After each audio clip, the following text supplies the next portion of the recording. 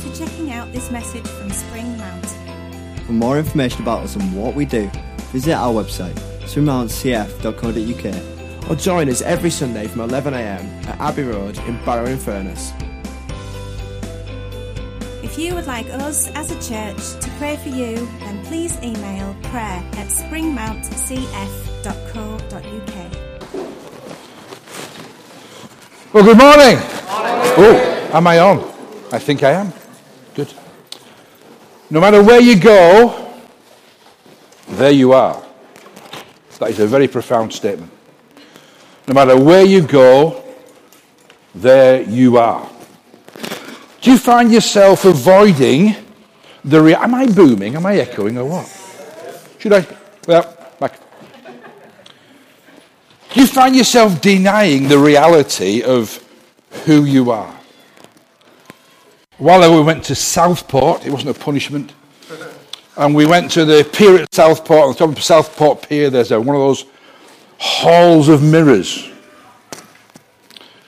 And I was thrilled to find out that at a certain place, in front of a certain mirror, I was thin. And I felt really good. 6 feet away from this wall, this mirror, my body was that of some live, young, active person. And as I stepped away from that spot, I walked back into reality. It was stomach out and chest in rather than the other way around. We are where we are spiritually. Sorry? Yeah, well, is it with... Try that one. Yeah, should I? Help? Yeah. Bring back the megaphone, that's what I say. Remember those school sports days? The next race will be... Where was I? Oh, yes. We are where we are, spiritually, physically, morally, socially, and we can't really deny where we are. If we do, we're living in a dream world. We are where we are. And I just want you to think of what brought you to where you are. Other people's decisions over which you have no control. The genes you were born with, I don't mean Levi's, the genes you were born with, you had no control.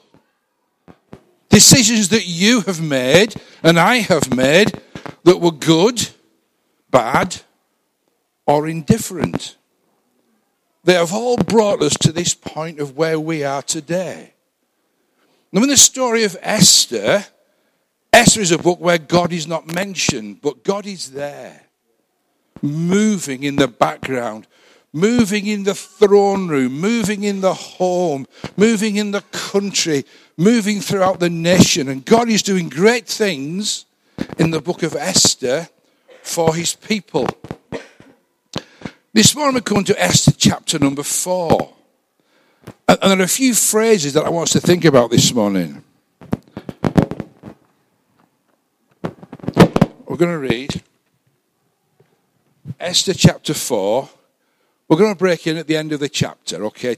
Verse number 12. The story here is that Esther has been elected, voted queen, chosen to be queen, and her cousin stroke uncle Mordecai is out there in the real world, and Haman has decided he wants to destroy Mordecai, but that wasn't good enough, and so he's put together a load of money to destroy every Jewish person in the country. And the king has believed his lies, and Esther is on the throne. She's in the throne room of the palace, queen of the country. And Mordecai is walking around Susa, the capital, in sackcloth and ashes, mourning. And the whole of the Jewish nation is going around the country mourning, sad, grieving, because of what's going to happen. And word gets back to Esther that this is what Mordecai is like. And so she sends one of her maids and says, what's going on. And Mordecai tells her. And so she has some clothes, first of all, with her maids. And then she sends one of her servants to find out more details.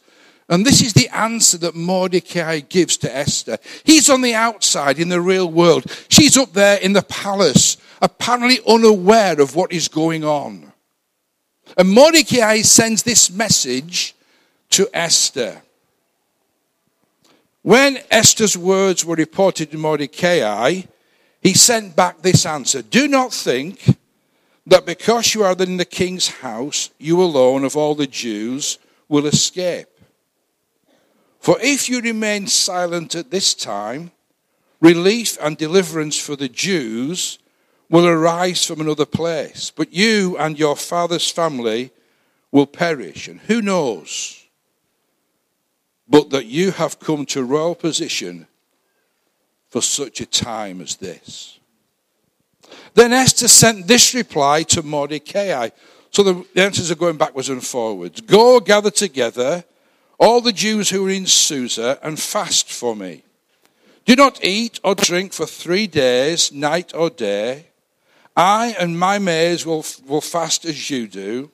When this is done, I will go to the king, and though it is against the law, and if I perish, I perish. So Mordecai went away and carried out all of Esther's instructions. 3 phrases. For such a time as this. For such a time as this. Second phrase. Relief and deliverance for the Jews will arise from another place. Third phrase. If I perish, I perish. And Esther is presented with a dilemma of what should she do about this situation that's arisen for the Jews in the country. Haman has made his way clear to the king. He's put in tons and tons of silver to pay for what's going to happen. And on a certain day, every Jewish person is going to be killed in the country. And Esther is presented with this dilemma. What should she do about it? She was where she was because that's where God had put her. She was where she was due to circumstances beyond which she had no control. She couldn't control the beauty contest.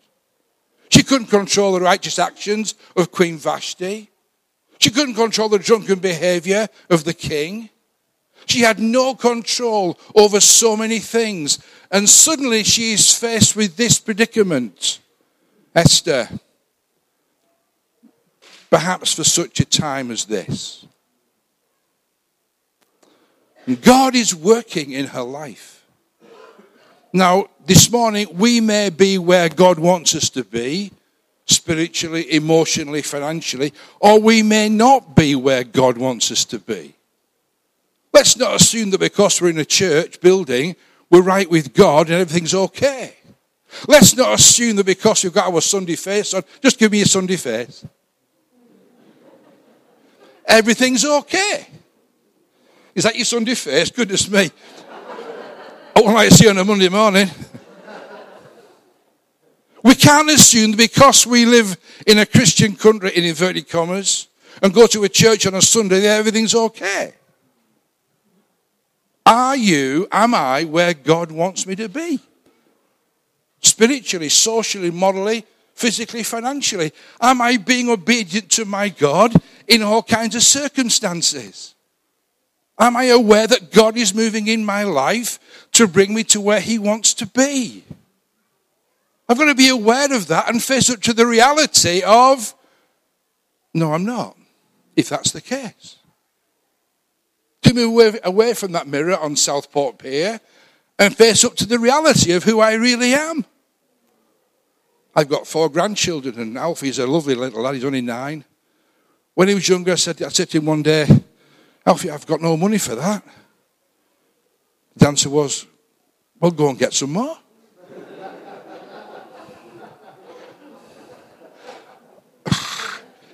It doesn't work like that, Alfie. Why not? He also asked when we do the shopping on a Wednesday night, and I go shopping for things, we go to Aldi.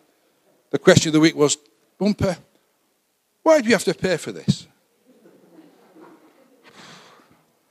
I said, well, ask the lady at the checkout. So we got to the checkout at Aldi. Other shops are available.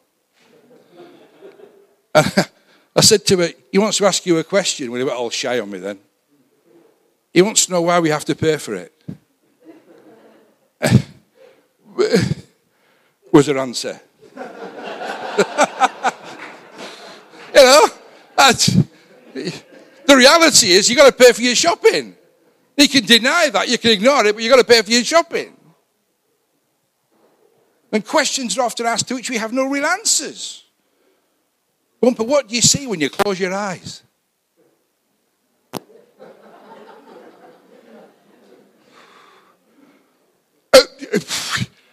The inside of your eyelids. All right, says he. I love him, but you don't have to ask some questions. Are you where God wants you to be?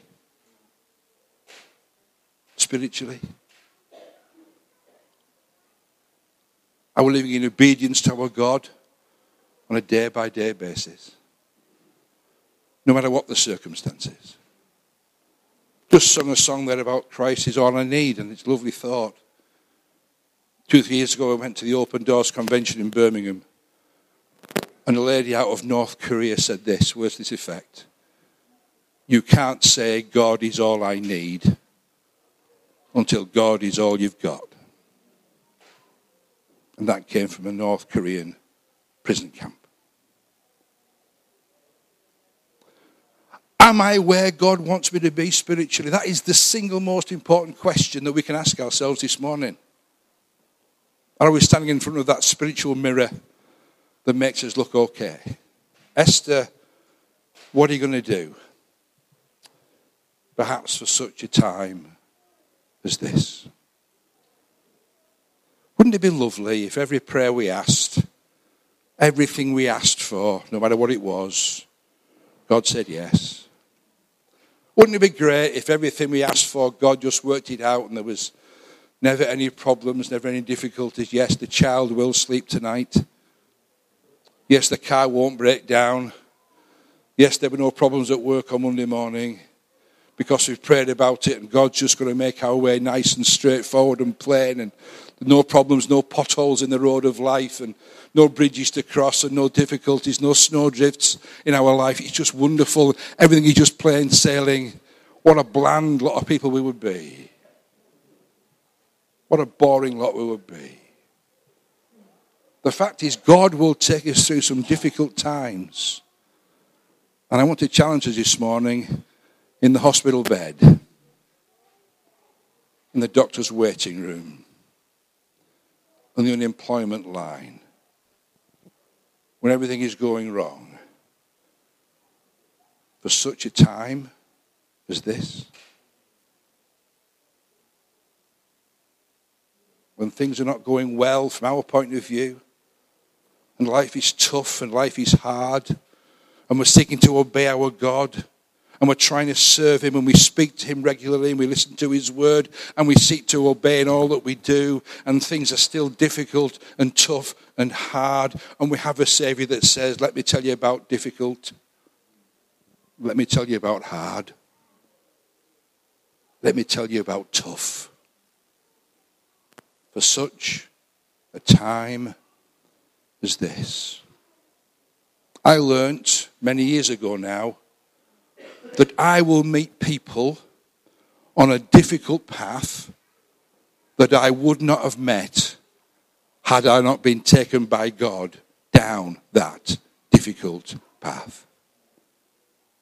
And for such a time as this, that God can use us right where we are. That God has been working in our lives. God has been taking us down paths which we did not want to go down. But here we have Esther, who was orphaned. Here we have Esther, who was put from a different country into another country, and she stayed with her God, and her faith in God is real, and her trust in God is absolute. And God says to Esther, through Mordecai, her cousin, perhaps for such a time as this, you can speak up for your God right here and now. Do we resent the tough times?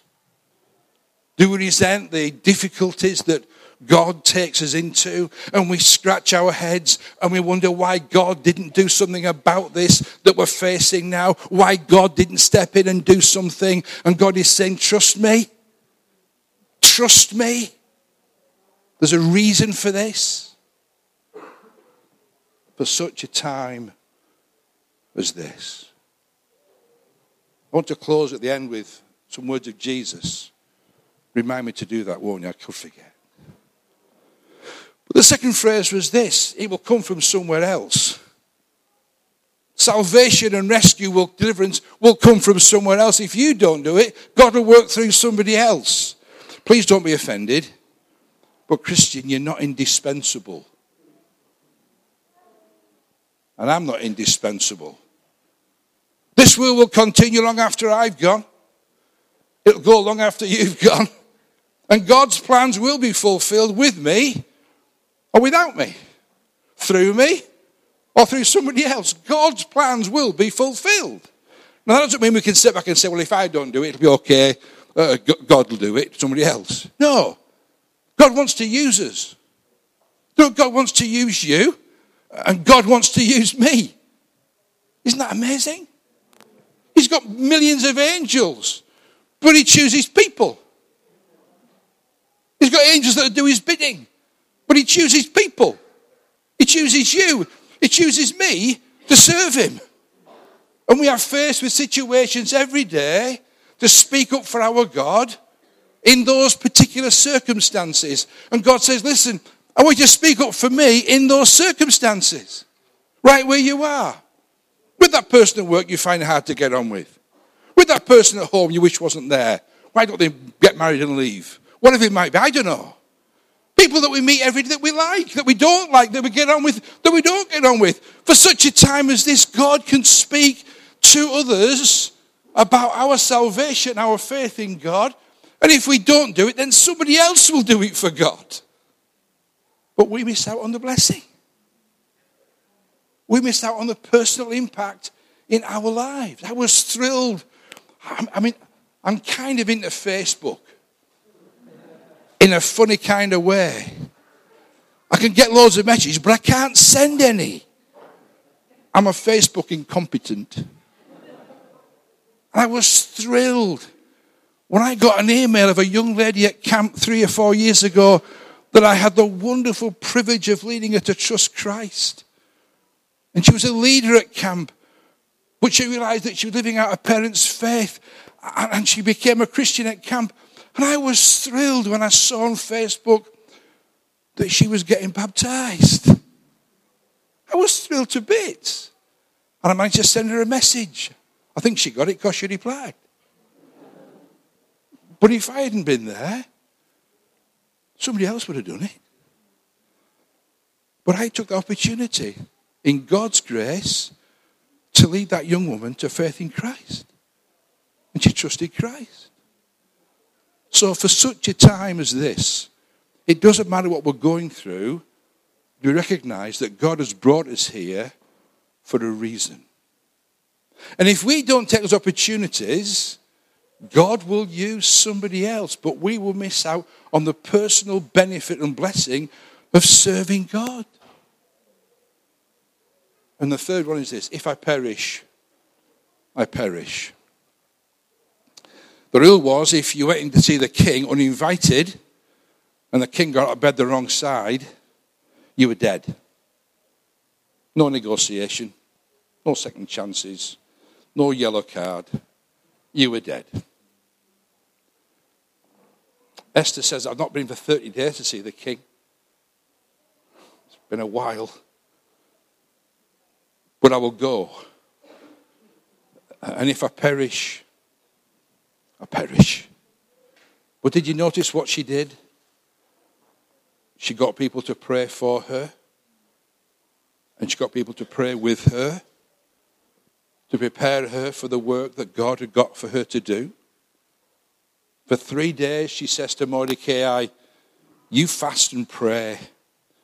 And me and my maids, we will fast and pray.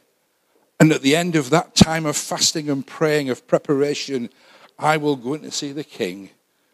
And if I perish, I perish. What's that all about? To serve God needs preparation. And I would say this. If you've got somebody that's committed to praying for you, keep hold of them. Hang on to them. Don't upset them. Because they're your best partner you could have.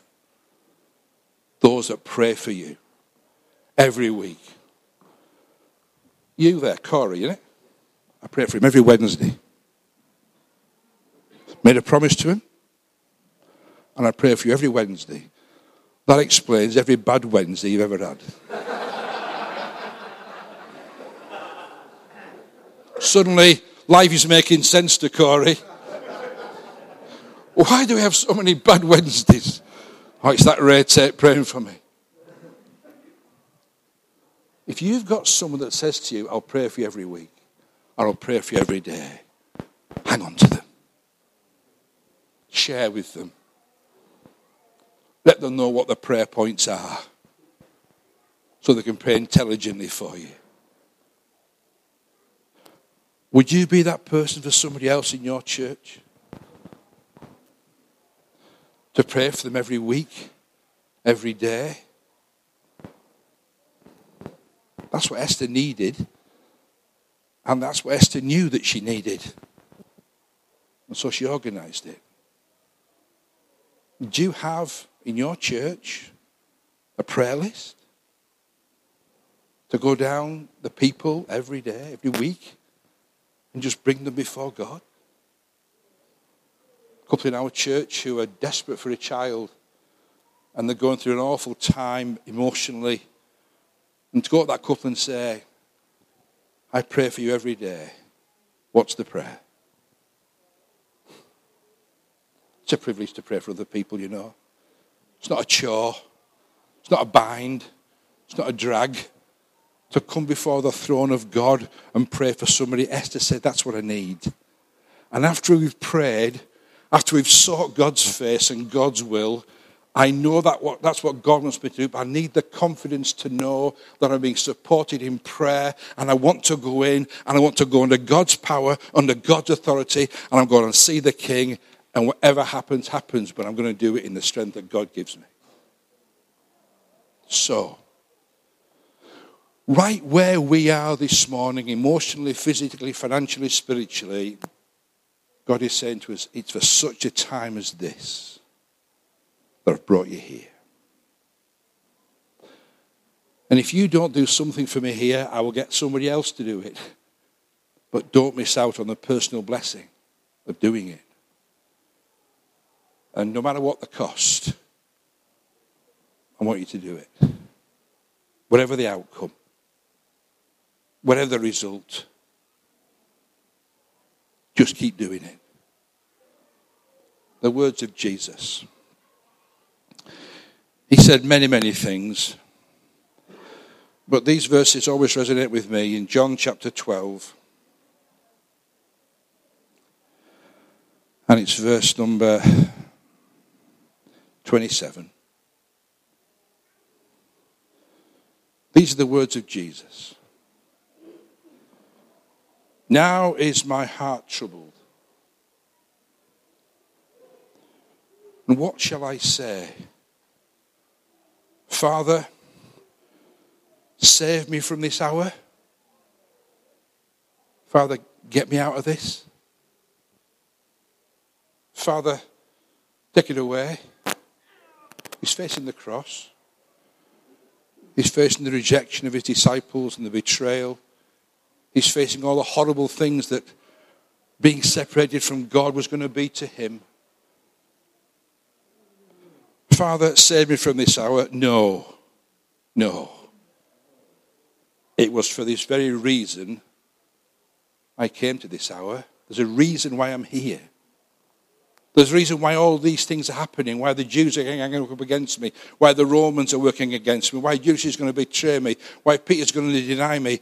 The very reason I came to this hour. You know what he says after that? 4 words. Father, glorify your name. Friends, this morning, for such a time as this, in such a time as this, whatever that this may be, in your life or in mine, may we have the prayer of Jesus, Father, glorify your name for such a time as this. Let's pray. Father, we bow before you this morning, totally amazed that the God of the universe wants to work in our lives. Every head bowed in your presence this morning, Father, we're facing such a time as this. May we have the desire to glorify your name as you take us through difficult, testing, pleasant, enjoyable circumstances. May we do it for the glory of your name. These things we humbly ask in the precious name of Jesus. Amen.